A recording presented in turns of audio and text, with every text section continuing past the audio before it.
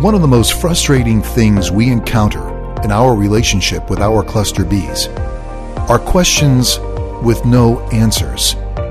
Welcome to this podcast of My Inner Torch.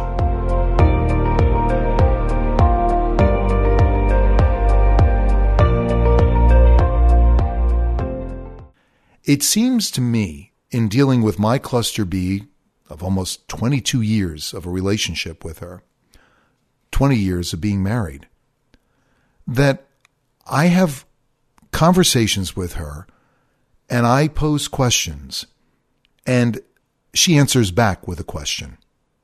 So to make it simple, I might say, "How are you feeling?" And she would respond, "How are you feeling?" It's maddening because when you start to have more in-depth conversations other than surface questions like how are you feeling, how was your day, that type of thing. But when you're asking pointed questions like, do you ever see us having a closer relationship? And their response is, well, do you? Or how can we make our relationship better?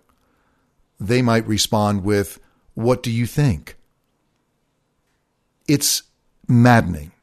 And the reason why it's maddening is because what they're doing is that they're basically mirroring you, but in a very weird way, because cluster Bs mirror you, especially in the learning stages of the beginning of the relationship. They are learning, they are gathering information, especially narcissists, on finding out your weaknesses, finding out your desires and your likes. Borderlines do the same thing.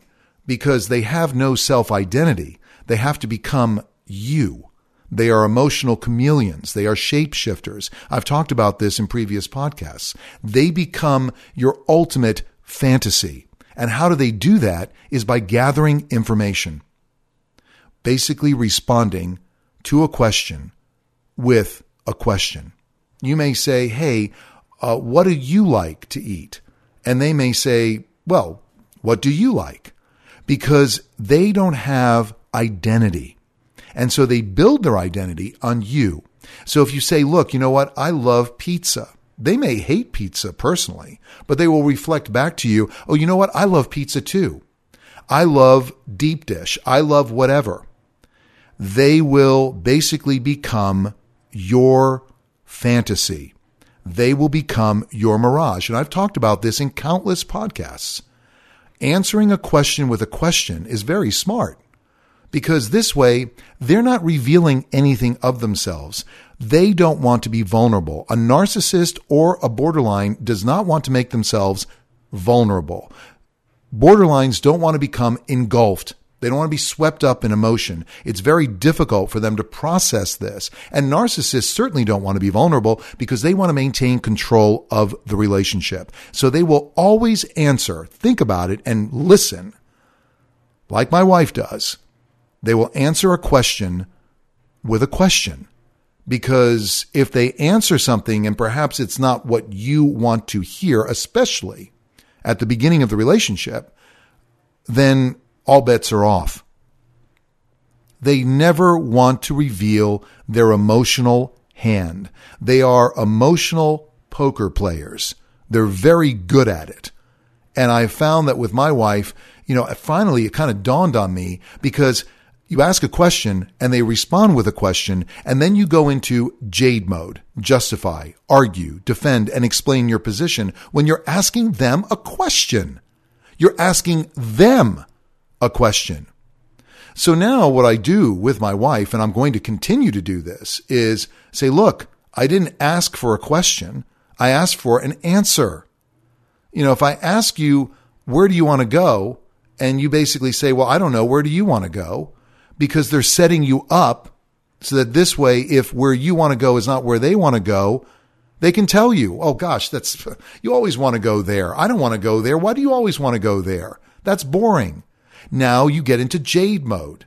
Now you get into justify your position, argue your position, defend your position, and explain your position. And they come off emotionally scot-free. They answer a question with a question. It's extremely smart to do. because this way they have no vulnerability. They put no skin in the game. And so now you're basically asking them about your relationship with them, and they're asking you about your relationship with them. So now you're having to kind of answer both sides of the conversation, and then they can pick and choose how they want to respond.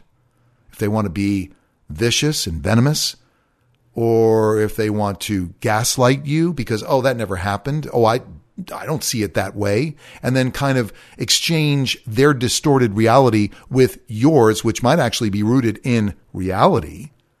But now they're gaslighting you. It never happened that way. Why would you ask me a question about that? And then you get into an argument.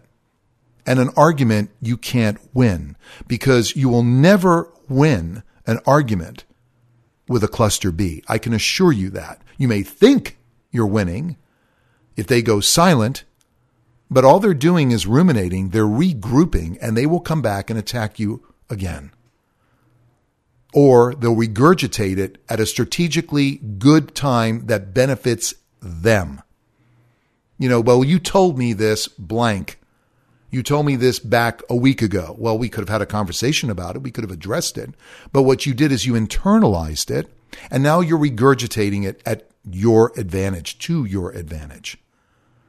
So when you get into a conversation with your cluster B, pay attention, because if you're asking questions, see whether or not they're answering with a question, whether they're putting the onus back on you, the answer back on you when you are seeking an answer from them. They are emotionally evasive.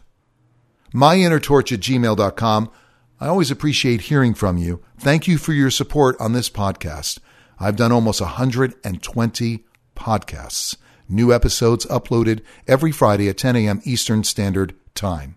Please leave a 5-star review on whichever platform you happen to be listening to this podcast, because what it does is it helps grow listenership. Together, as a mass of people, a mass of survivors, understanding and enlightened survivors, we can make a difference in our lives. So spreading the word of this podcast helps other people survive. And notice how I didn't use the word victim, because we're not victims. We are survivors. We understand what these people are doing. And again, I'm going to put out a late trigger alert to this. This podcast is not for anyone who's been diagnosed or undiagnosed with BPD or NPD. Don't come to this podcast looking for answers, looking for me to support who you are and what you do, because I don't. So I'm sorry if I ruin your day by talking about the truths of your behaviors, but the truth should be known, because it doesn't matter who you are, what label you have. If you are abusive, that is not love. Be forewarned to those survivors out there. When a cluster B tells you, well, I do it because I love you. No, they don't. Because love should not equal pain. It should be understanding and empathetic and compassionate. And cluster Bs don't have the capacity to exercise any of those qualities. And it's very difficult for us, the nons, the norms, to understand this. But we shouldn't demand it from the cluster B. That is our fault. And that is something that you have to learn. Don't make them into something that they aren't. Listen to my podcast a couple of weeks ago about that. They can't be what they aren't. They can put an act on for a little while. They can show you. They can mirror you. They can beguile you with a fantasy. But unfortunately, as time goes on, the mask of the narcissist and the demons of the borderline do surface, and they manifest themselves in abusive behaviors. And then we're left going, well, gosh, they were a wonderful person. I know the wonderful person is there. It's not. You can't find it because it never existed. Be well, and in whatever you do, be good. This has been my Inner Torch.